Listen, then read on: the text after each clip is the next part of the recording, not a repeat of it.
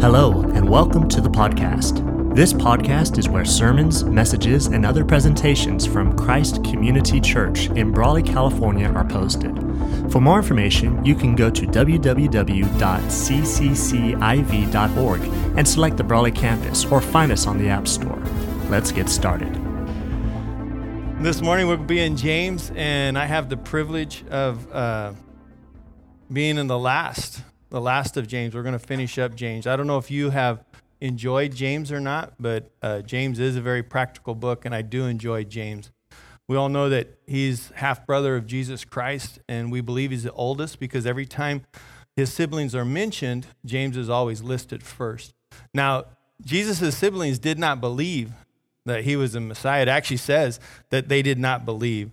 It actually says that they thought he was crazy, that he lost his mind.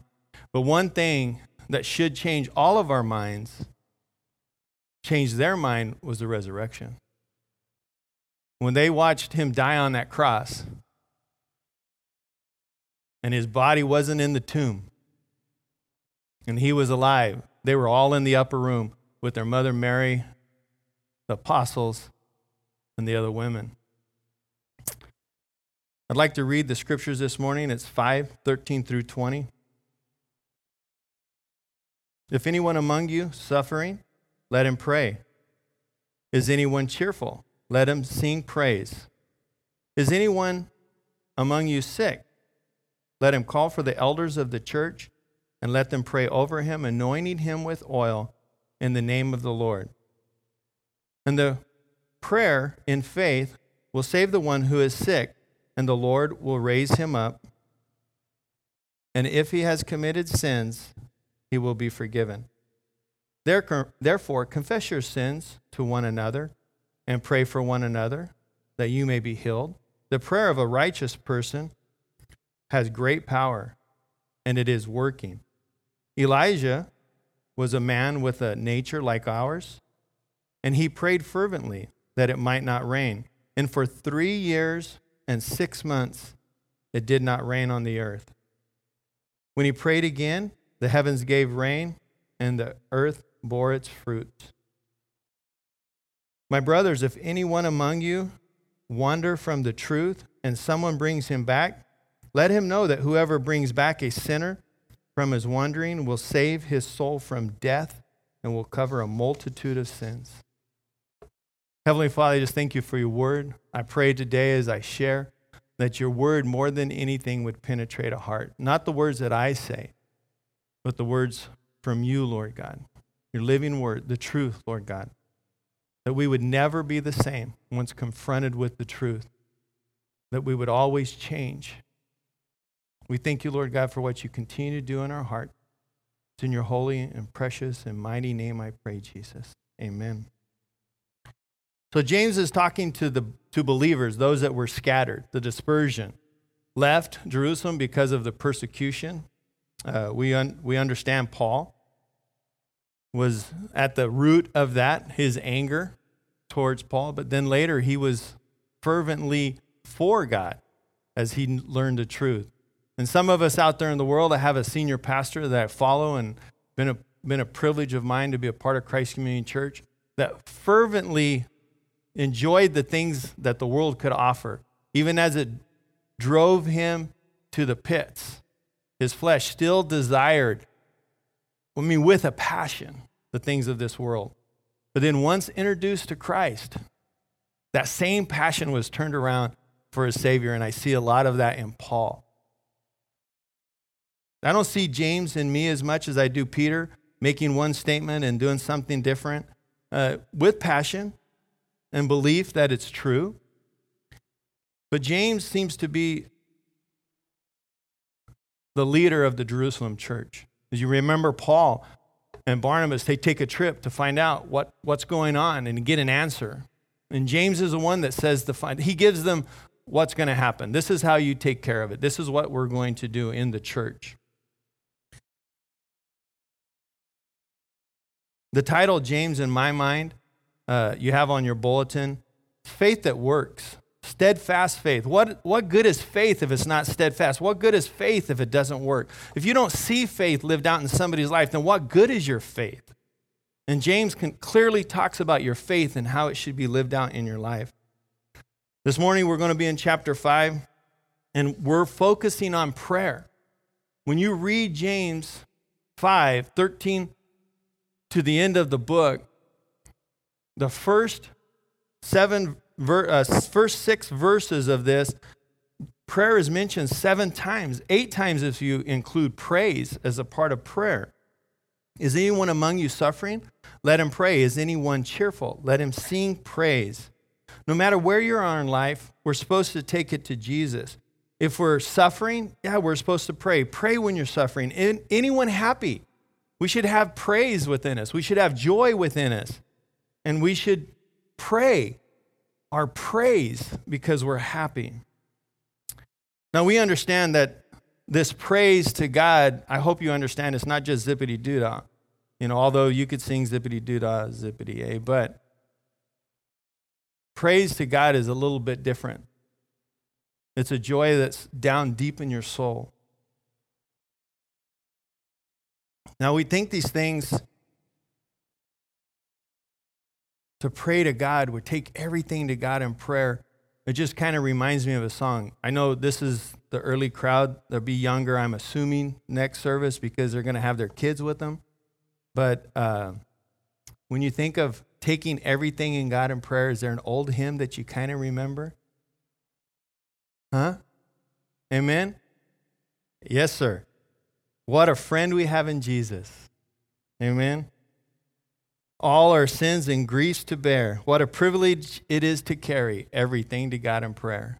If you are not using that privilege you have as a believer, you're carrying around a load that you don't have to carry. Carry it to prayer. Give it to him. My yoke is easy. My burden is light. Why would you want to carry it? Why would you want to?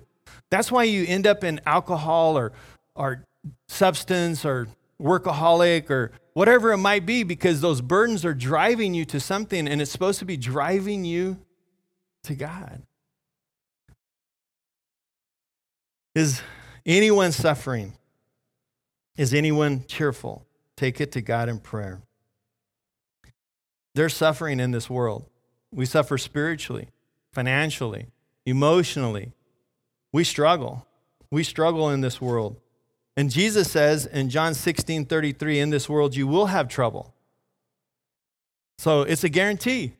If his word of God is truth, and I believe it is, you will have trouble. But he says, take heart, I have overcome the world.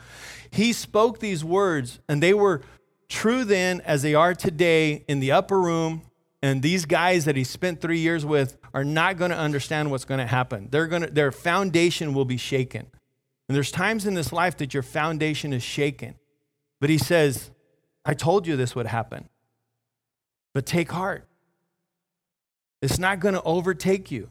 I've overcome the world. And he begins that verse with, I have told you these things so that you may have peace. God intends for you to have peace, brother and sister, not to live in the way that some of us are living. Is anyone suffering? NIV says trouble, and the NLT says suffering, hardship. The Greek word used here for suffering and hardship can also be translated afflicted. So as it says in Psalms 119:71, David says, it is good for me that I was afflicted, that I had trouble, that I was suffering, that I might learn your statutes. I know that we don't like this. We don't want to believe that suffering is a part of our Christian growth, that is allowed by God. Who wants to suffer in here? You're just weird, okay? Don't raise your hand. But it's a part of life. Anybody that's raised kids knows that the lessons learned, you explain very clearly. There is no doubt on what you said. They understand English, and you spoke it well. But for some reason, they have to walk through it to learn the lesson. Amen. You remember having kids. Thank the Lord. Pray for them. That's why when they leave the house, you pray more than when they are in the house. But all of us learn lessons. Many times, in order to develop faith and perseverance, we have to go through something. We learn to trust God deeper. And this couldn't have happened without our struggles. Jonah was afflicted as he tried to run from God, and his afflictions affected others. Remember the sailors? Jonah thought that his own will for his life was better than what God had for him. Anytime you follow your own will for your life, you will engage suffering that you do not have to go through. I mean, if you're trying to get away from troubles and suffering, just follow God's will. You'll eliminate some of them in your life. But not every hardship or suffering is due to disobedience. Remember Job? Is anyone among you suffering? Let him pray. Now that seems pretty simple. Why don't we just do it? It's not complicated. And our Father told us, but yet we still want to go around and learn our own ways. Find out for real. Why didn't you tell me? I'll ask my dad, and he'll say, well, you won't forget it now, will you? Anyone cheerful, let him sing praise. We need to praise God more. I ask you, just think about this for a second.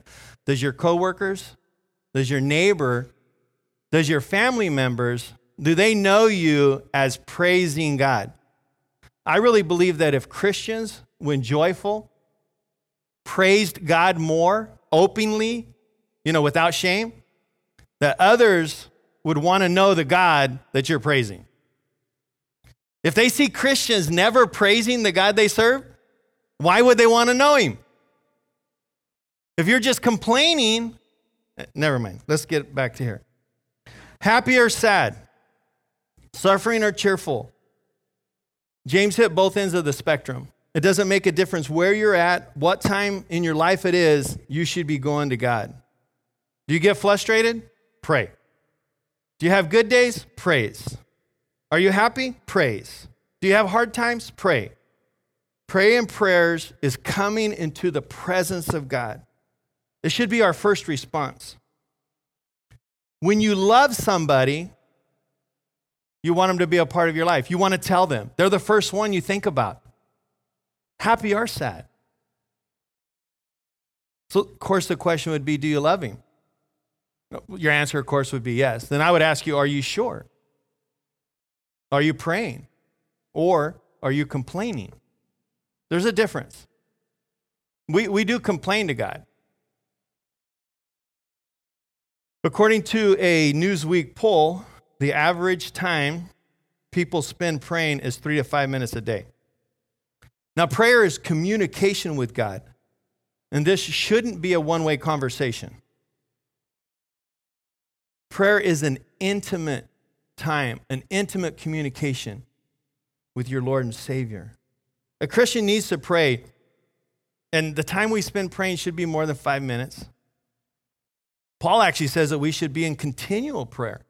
Our lives should demonstrate prayer as always being before God, knowing that we are. That's the reality. Is anyone among you suffering? Let him pray. Anyone cheerful? Let him sing praise. When I hear this, I actually think of Saul and Silas, probably because we were in the book of Acts on Wednesday nights. But Paul and Silas are in Philippi. Now, they're in Philippi, but they're in jail. They're arrested and thrown in jail, unjustly arrested. And it says that they had inflicted many blows on them. They had rods and inflicted many blows on them. They're like going to have court the next day. They were chained in stocks in the dungeon in the dark. And about midnight, Paul and Silas were praying and singing hymns to God. Roman citizens, unjustly punished, they weren't complaining. They were arrested, beaten, thrown in jail, in chains. What would you be doing? I know I'd be, where are you, God? Right? These guys were suffering. But I believe that after intimate communication with God, their hearts were changed. They became cheerful. They believed Romans 8:28. They actually believed that those that are called and follow him, He'll use you for good. So as they start praying out to God, their hearts change. And they can praise God because they're being used for the gospel's sake. Because they believe that God was powerful enough that if he didn't want them beaten and in prison, he could have kept them from being beaten and in prison. But he allowed it. They didn't understand why. They didn't know earthquake was happening. They didn't know that the jailer, the head guy in the prison, was going to be woken up, shaken. Him and his whole family would be saved. How about all those prisoners in there? There's a whole lot more to this life than you. But our focus is on me, myself, and I. 3, right? 3 and 1. It's the wrong 3 and 1. We need prayer. We need to develop an intimate prayer life. And when does this happen? Each of you would agree, I hope, that you need to pray more. No, right? I need to pray more. God said this about prayer. When you pray, do not heap up empty phrases as the Galatians do, for they think that they will be heard for their many words. Do not be like them, for your Father knows what you need before you ask him. So if you find yourself in a situation, he knew you were going to be there. So why not ask him? He already knows it. Just ask him. No shame. You don't become a prayer warrior overnight. It's moment by moment. You develop a prayer life. Do you know how people develop a strong prayer life? They pray. Isn't that amazing? It's like the secret, right? We all want to know. You do it. You pray.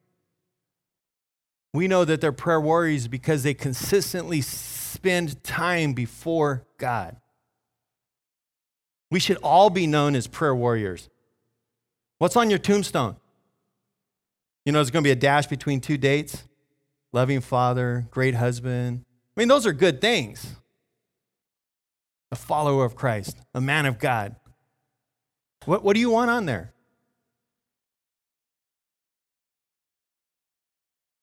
Listen to these verses in Luke. They encourage me. But Jesus often withdrew in the wilderness to pray. Does that encourage you? This is God incarnate, 100% man, 100% God, and he takes time to go to be with God. Was it for refreshing? I have no idea. I think it was just a place that he loved to be. Early in the morning. Why sleep when you want to be with your Father?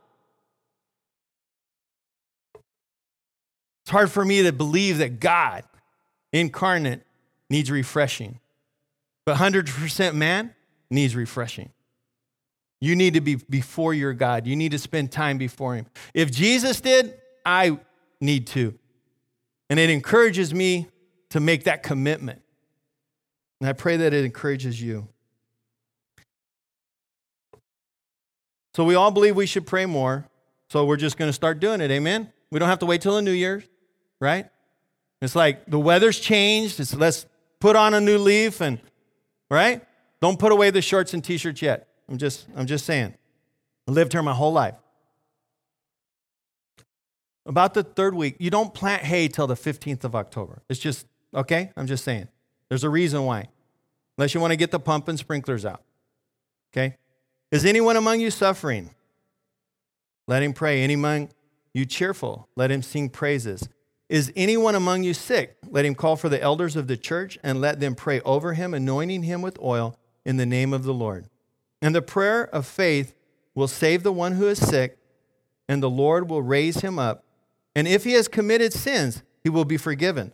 Therefore, confess your sins to one another and pray for one another that you may be healed. The prayer of a righteous person has great power as it is working. So here in 13 to 14, we change. We change from singular to plural. In other words, what I'm saying is you change from praying for yourself to others praying and praying for others. So the first 2 verses about you, what do you do when you're suffering? Pray. What do you do when you're happy? Praise. And then it changes. Each of us should seek God more on a daily basis on our own. But 14 to 16, James is now telling us that we should pray together. We should pray for one another. We should pray for other believers. As believers, it's okay to pray for non-believers. We need to spend more time here in communion with one another, praying for one another. Pray for the sick person. And it says to call the elders for this sick person. And the elders are to anoint him with oil. Any and all prayers should start with Jesus. If you want a powerful prayer, you're going to have the Holy Spirit. But it must start with the gospel. The gospel is Jesus. If you have faith in Jesus, you repented of your sins, and the blood of Christ has cleansed you. You've been raised up in a new life. You're a child of God, and you pray to your heavenly Father, and your dad hears you. No doubt. He's just waiting to hear from you. I don't know if you guys have kids that went off to college or moved away, and they call you. Wow, he didn't call his mom. It's one of those questions. Anyways, I have been blessed going to pray for people when someone's sick, when they're so sick that they're unable to come to be prayed for. Because I don't think this is just a common cold. I think it's talking about calling for them to pray. And here at CCC, Christ Community Church, Brawley, Calexico, or El Centro, you have elders that pray. You have elders that pray for the sick in faith. And I am humbled and honored. I wouldn't pick me for the team. But I am honored that I've been called by God to fill this position, this office. When he says he takes those that are like kind of weird and you can't understand why he would use them to confound the wise. Here I is.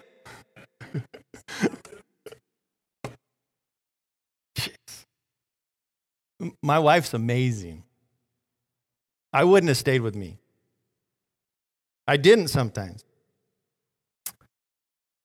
The role and the responsibility of an elder is more than just praying and anointing people with oil.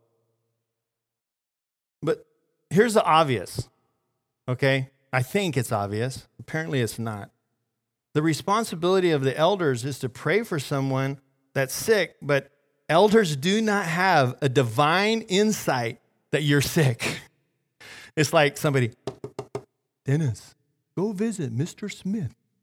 Yes, Lord. I pray that would happen, and then I would yield to that, but it says, you call for the elders. So I want to humbly apologize, honestly, if I've missed you when you're sick, when you were gone from the church. The average church attender only comes like every third Sunday. How do I know you're not on vacation?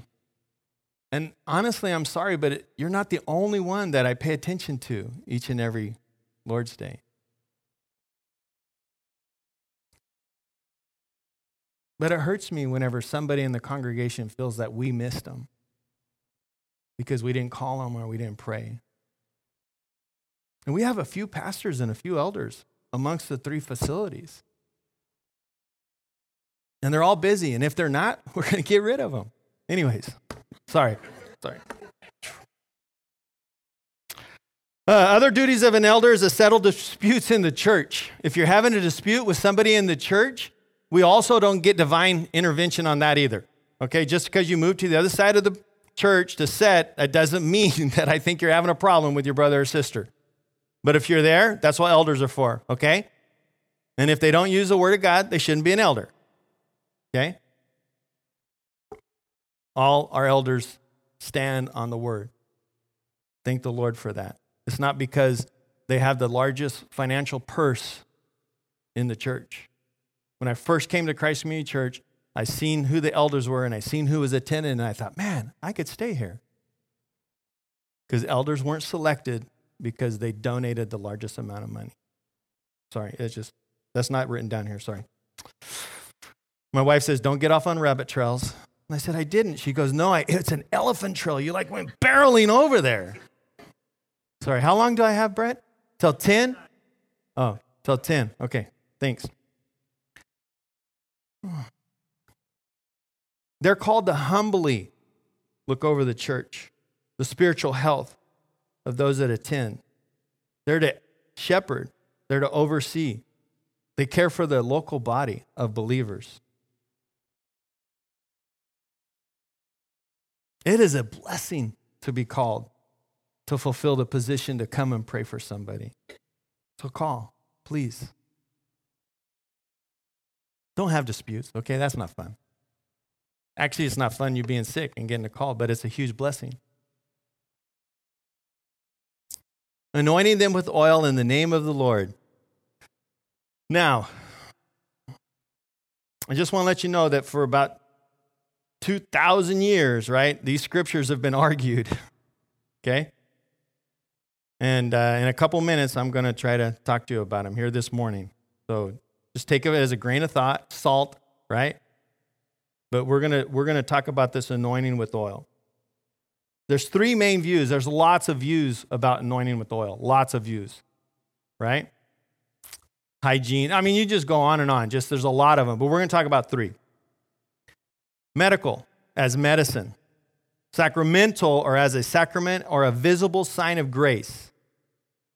Or symbolic, serving as a symbol. Now, medical. We'll start with medical. It means that the oil is used as medicine, and I have read that oil is used for medicine. And oil mixed with fermented wine would be put on a cut or a wound, and it would kill the bacteria, and it would help the wound heal faster. Matter of fact, my wife uses oils, and peppermint, lavender to sleep. She has some turmeric. Don't I take a turmeric pill? Anyways, okay. That we put on our joints for inflammation. And believe it or not, they work. Okay? These oils work. So I believe that oils are used. But if you're sick and you're depending on the elders to come over and to prescribe medication for you, this isn't a good situation. You're in trouble. You're in trouble. If you have medicine, give it to them. Okay? And somebody else should be determining what medicine you need for that sickness, not the elders. So I don't think it's medical. Sacramental. This is when somebody turns this oiling or anointing with oil for the sick into a sacrament of the church. Particularly the Catholic Church. They have 7 of them, I find out. I didn't know how many they had. Sorry. I know I lived here my whole life. And I've worked with more than 90% of the people I know are Catholic, but they don't go to church. Are you a Christian? I mean, we're supposed to go to church, right? Anyways, okay, the Catholic Church has a sacrament that this oil is something that the priest would administer to someone that's very sick or close to death, preparing their soul for death. I don't think this is a picture of a sacrament because he talks about healing here. He's not talking about death. And I don't think this oil is going to prepare you for death. The blood of Jesus will. Remember the thief on the cross? So if any of your family members are sick, don't necessarily get the oil out first. It's okay to call. But make sure they know Jesus. The oil ain't going to save their souls. So in my humble opinion, the oil is symbolic. All over the scriptures, the oil is a picture of setting something apart. Someone or something for a special purpose. Not that there's power in the oil, but the oil represents something powerful, what they're being set apart for. When the elders come, and this is not about the elders. These verses are not about the elders. And these verses are not about the oil. These verses are about prayer. And we get our focus on the wrong thing. We want to argue about the elders and who they are and what they should be doing. And we argue about what kind of oil. Listen. We're going to all agree it's olive oil. Okay? I know you like coconut oil and some of you use peanut or canola oil, but it's olive oil. Okay? Read the Bible. Okay? This is not saying that the elders have some kind of special power or privilege when it comes to prayer. Look at verse 16. Verse 16. The church is to pray for one another, that you may be healed. We all have the privilege of praying for each other. God has not chosen to give a special power to an elite group of people, and these are the ones you call because they have the most powerful prayers. God has made his power available to everyone that is a saint of God, and the living Spirit of God lives in you. You have the same power. And he's going to prove it with Scripture. Elijah was just like us. See, it's not about oil. It's not about healing, power and effectual prayer. When it comes to hurts and needs at CCC, it doesn't take the elders. It doesn't take a certain group to pray for these hurts and needs. But it takes the community together, gathering in faith with one another and praying for one another. Drawing each of us closer to God. If 5 or 6 guys, if 21 people get together at an elders retreat and they draw closer to God, it's only going to do so much for this church. But if we join together with one another and we're each pouring into each other and praying for each other and confessing sins. Oh, we're going to get to that. Hold on. We don't like that part either. But now it's interesting that this is the only place in the New Testament where we are told to confess our sins to one another. Confessing our sins to one another is given in the context of praying for one another for healing.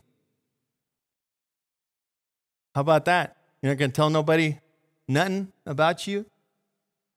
Huh? You want to be healed? Think about it.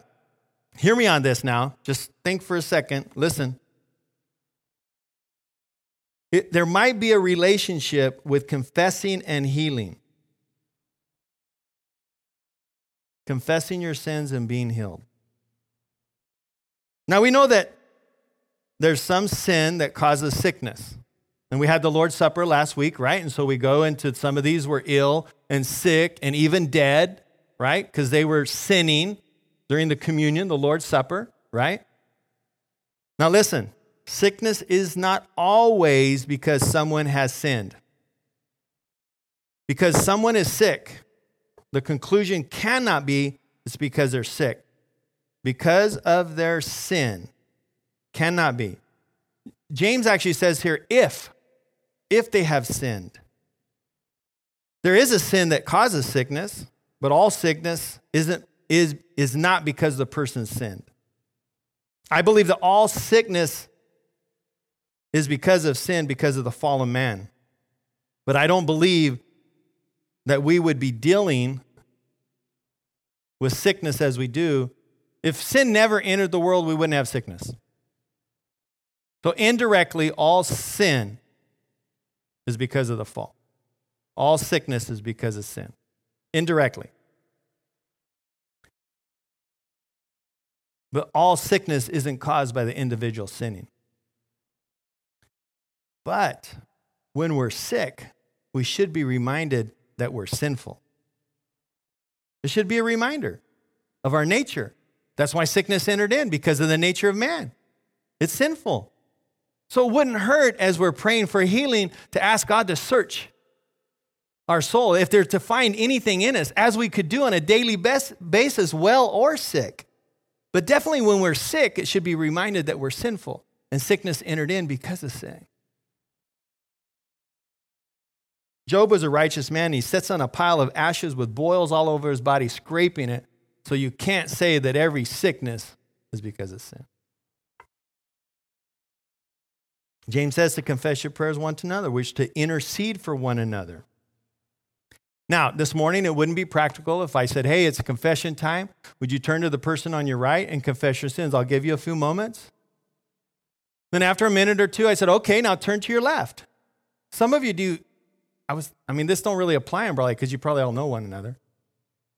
But in El Centro, I'm going to say, and you probably don't even know the person on your right or left. But that would be kind of weird. Wouldn't it be uncomfortable, kind of awkward if we were to confess our sins this morning? We're going to take a minute now. This is confession time, right? And it's good to do that right after they take the offering, Brett, because, anyways. Wait. No. Sorry. I don't know if that's considered joyful, though. Anyway, okay, never mind. But we're supposed to be doing this. So how do we do this? If the Bible says we're to do this, how do we do this? God wants each and every one of us to be in that type of community, to have relationships with one another that's close enough that you share life together. You do life together. If Sunday morning is your limitation of church activity, you're missing it. You have to be involved throughout the week. You have to be in a small group. Worship team, I consider that a small group. They get together, they practice, they're here before church. They're here a long time before anybody else gets here. They have time to share needs. I pray that you are in a group, a small group, that you can share your life with.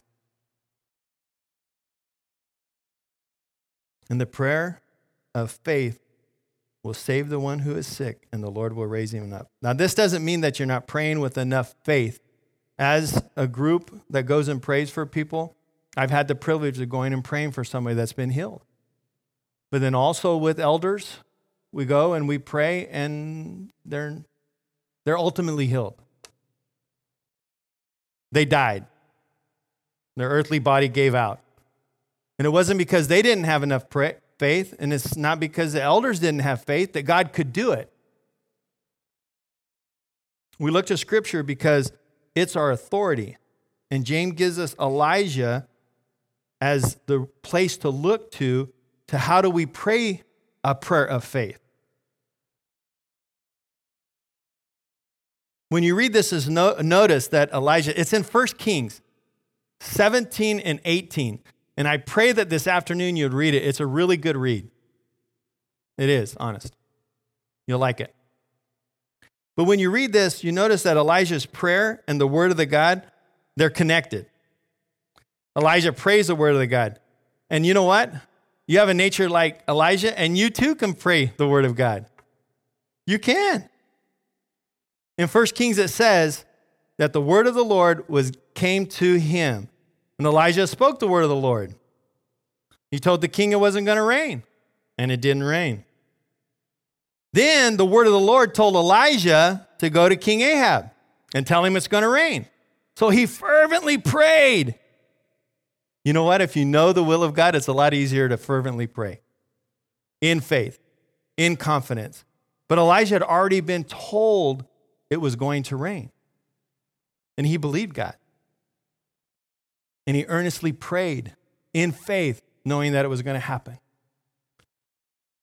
Elijah was a man with a nature like ours, and he prayed fervently that it might not rain. And for 3.5 years, it didn't rain. Then he prayed again, and the heavens gave rain, and the earth bore its fruit. You know it takes about 3 months to bear fruit, right? Joe, Larry, I'm just saying. But don't we want to pray? It rained. Where's my fruit? Jeez, I don't understand. This doesn't work. Microwave society. There's something about patience. And if James is impressing on us healing in these verses, in 1 Kings 17, there's a healing. There's a widow's son that dies and is brought back to life. And James isn't talking about healing. These verses are all about prayer. And we focus on healing in these verses.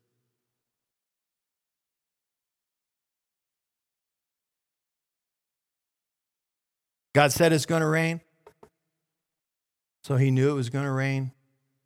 God's grace, his sovereignty, chose to use Elijah's prayer to bring apart and are about what God had intended to do. And he wants to do that with you. In his sovereignty, he wants to use you to bring about his will here, right now, today. In order to do that, though, brother and sister, you have to know God's will. You have to know his word. You have to know what God wants. If you're not studying his word, if you don't know much about his word except just what's given up here on Sunday morning, you won't know what to pray. How about if you were asked to go pray for a very sick person, someone with cancer? Do you have a word from God that they're going to be healed of their cancer? Most likely not. Matter of fact, I've heard words given. You can't give words that you wish would happen or what you would like to happen. If you don't have a word from God, don't speak it. Don't make it your own. Don't put it on God. That's a sin. That's a fraud. They used to be punishable by death, stoning. It hurts people, misrepresents God. 1 John 5:14. Now this is a confidence that we have in him, that if we ask anything according to his name, he hears us. To pray powerfully, you have to know what God wants. If you make God's wants your wants, then you can pray for whatever you want. If God's wants are your wants, then you can pray for whatever you want because they will be God's wants. I know that it's hard for our heart to accept this because we want the person well. But God doesn't choose to do what we think or what we think should be done. He's sovereign, and his will's done. Now, we have the right, we have the ability, we have the freedom to exercise our wants and desires. But once expressed to God, then we submit our will to his. You can pray, dear Heavenly Father, I ask that this brother or the sister is comforted. I thank you for this facility. I thank you for all of those that work in the medical field.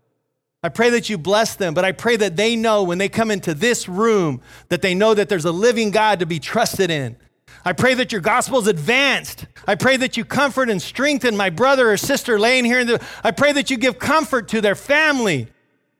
And I desire, Lord God, that you lift this brother, this sister up out of this bed, and they would be healed from this cancer for your glory. But God, you're going to do what you do in order to get the glory. And that's what we're asking. Utmost, we're asking that you receive the glory even through this, Lord God. Even though I don't see it. And you pray in Jesus' name. And you can pray fervently and with faith. And through you, God gives them and the family comfort. It is amazing.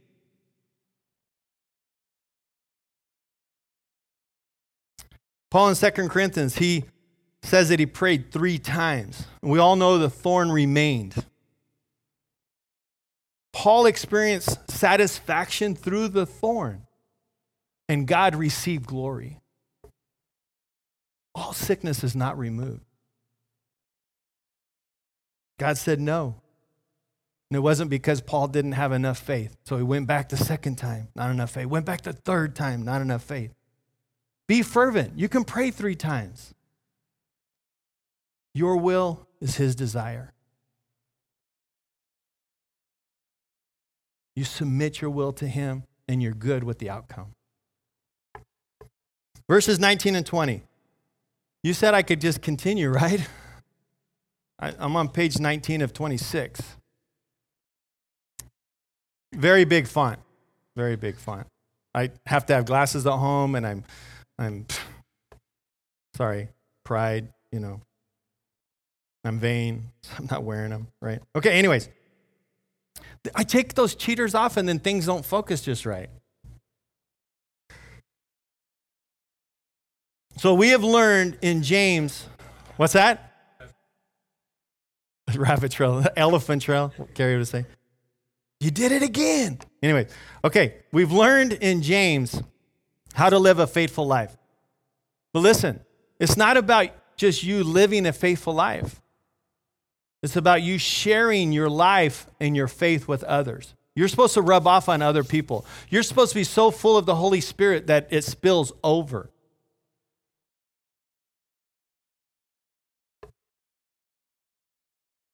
We're to show others how to live this Christian life, first by living it. And then because we're walking beside them and loving them, we can express our concerns for their lives. They can share. They're willing to share and confess with us because they know that we love them.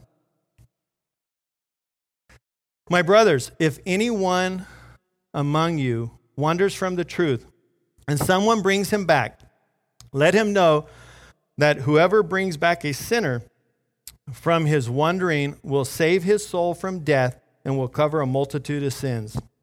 Now, I could spend a couple Sundays just on this. Okay? And there's a lot of opinions of really, really sharp guys with letters before and after their names. Serious. I mean, they command mountains of peoples on weekends. James here is talking about restoring a brother or sister from their sins. So I'm just going with what I know. I'm just laying it out here. Simple-minded man that I am. James says that this saves souls. James says that this saves them from death and covers sin. So this leads to a question, can a Christian lose their salvation? Can a Christian have eternal death? Can a Christian be in danger of not being saved? So before we start going down that trail, okay, that's not on my notes, babe. I'm not going there. You have to go back to what you do know. What does God's word say about a Christian and their salvation? What does God's word teach about eternal security? And is it always certain? Eternal security is a truth, a doctrinal truth of a Christian salvation that you are eternally secure. In Jude 24, it says, "Now to him who is able to keep you from stumbling and to present you blameless before the presence of his glory with great joy." When you trust in Christ as your Savior, he opens up your eyes for your need for him. He gives you that faith. He gives you that ability to believe, and you're born again. The Holy Spirit comes into you, and this promise guarantees your inheritance as a son and daughter of God. The Lord Jesus Christ proclaims, "I give them eternal life, and they shall never perish.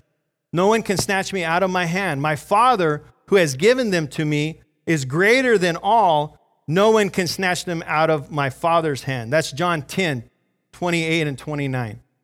So are you eternally secure? John 3, 15 and 16 tells us that whosoever believes in Jesus Christ will have eternal life. If a person were to be promised eternal life, but then have it taken away, was it ever eternal? Was it ever eternal to begin with? If eternal security is not true, the promise of eternal life in the Bible is in error. And I believe the Bible to be true. Pray that you do. Maybe the most powerful argument for eternal security is in Romans 8, 38 and 39. "For I am convinced that neither death, nor life, nor angels, nor demons, neither presence, nor the future, nor any power, neither height, nor depth, nor anything else in all of creation will be able to separate us from the love of God that is in Christ Jesus our Lord." So today, I'm stating here, are you recording it here? For all of eternity, okay? Our eternal security was purchased by Christ, promised by the Father, and sealed by the Holy Spirit. So God preserves his people. He brings our salvation to completion.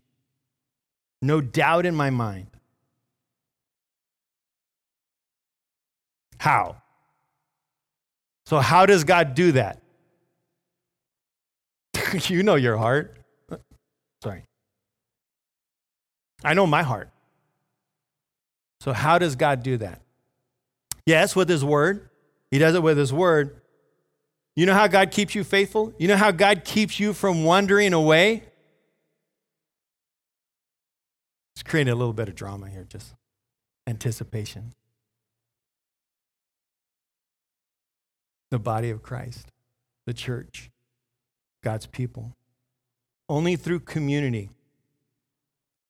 God is sovereign, and he will preserve his people, and I believe it's through you and me, and you and me. That's how he chooses to use his sovereignty in each of our lives. He puts you in the body of believers. He puts you to keep others from messing up, and others are there to keep you on track. You make it so tough for me. No, sorry. Christianity isn't mean to be lived in isolation. We need one another. We're all a part of this body. We're connected. And when one part of the body is hurting, all of the body hurts. Listen. If you're just doing Sunday morning and you're not saved, I'm okay with it. If you're just doing Sunday morning and you're a brother or sister in the Lord and this is all you're doing, come on! Oh, sorry.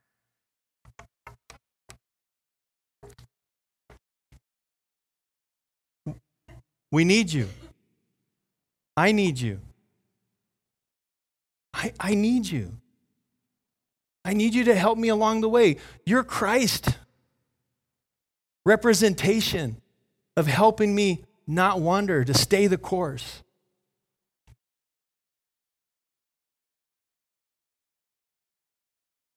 Will God keep us faithful? Yes. How? Through the church. Eternal security is a community project. We can go down and serve hot dogs. But our most important community project is right here.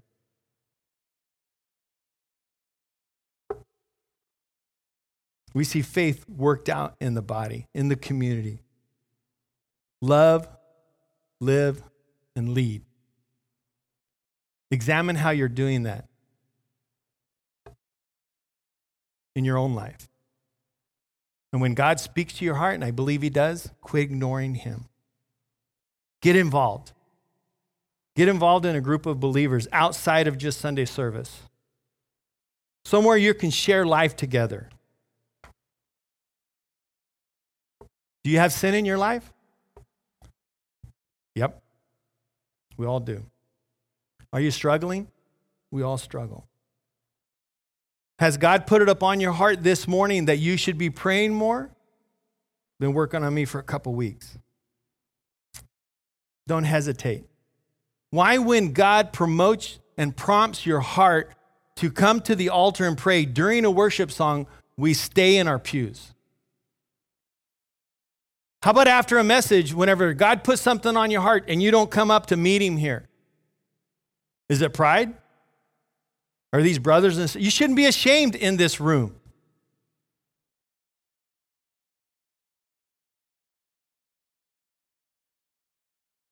Brothers, if anyone is caught in a transgression, he who is spiritual should restore him. In the spirit of gentleness, keep watch on yourself, lest you too be tempted. Bear one another's burdens, and so fulfill the law of Christ.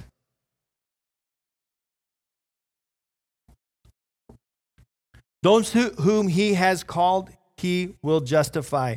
And those who he's justified will be glorified. And that's not like on the day of salvation. You're to be radiating God's glory now. It's not like a future deal. If God is for us, who? Who? Our salvation is not a one-time act. It's one time. We're saved and we're eternally saved. But through that act of salvation, we're continually bringing ourselves before God.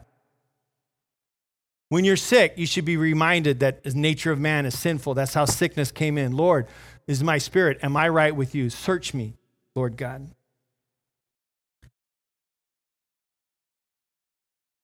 Yesterday morning, Mike Mullane talked about our eyes and where our focus is.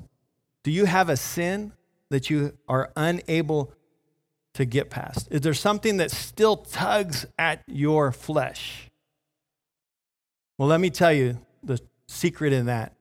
Get your eyes on Jesus, because your eyes are on yourself. And that's why you continue to struggle in that. Get your eyes up on. And there's another song, right? I'm not going to sing it. I want to really bad. I love praising God. I love singing. Turn your eyes upon Jesus. Look in his wonderful face, and the things of earth will grow strangely dim in the light of his glory and grace. You don't have to continue to struggle. You don't have to continue to drag those things around. That doesn't continue to have to haunt you. You don't have to wish or hope that nobody catches you. Get your focus back where it's supposed to be. Your focus is in the wrong place. You got too much flesh going on and not enough spirit. Throw off the old sinful nature and your former ways of life, which is corrupted by lust and deception. Instead, let the Spirit renew you, your thoughts and attitudes. Washed by the cleansing of God's word. These are in Ephesians 4:22 and then 26. Pray when you struggle. Praise when you're happy. Turn your eyes upon Jesus. Focus on him.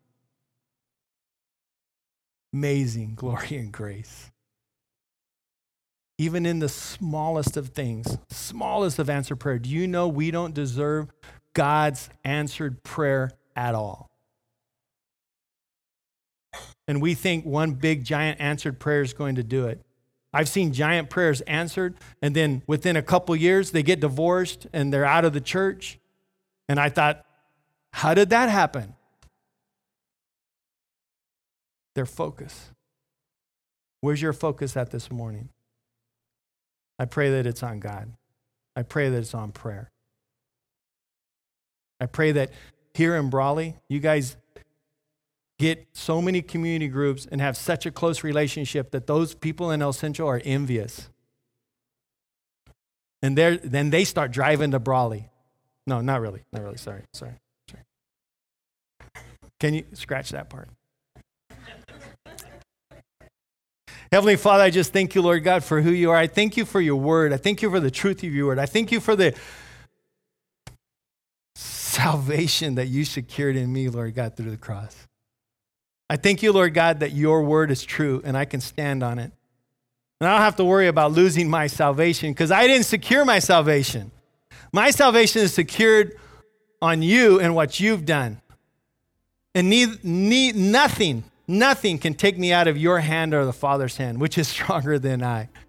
No one will snatch me from your hand. I pray that my brothers and sisters this morning has been touched by your word, that their hearts will never be the same. As they examine themselves, Lord God, and they find brothers and sisters that they can live life together. It's in your mighty and precious name, Jesus, I pray. Amen.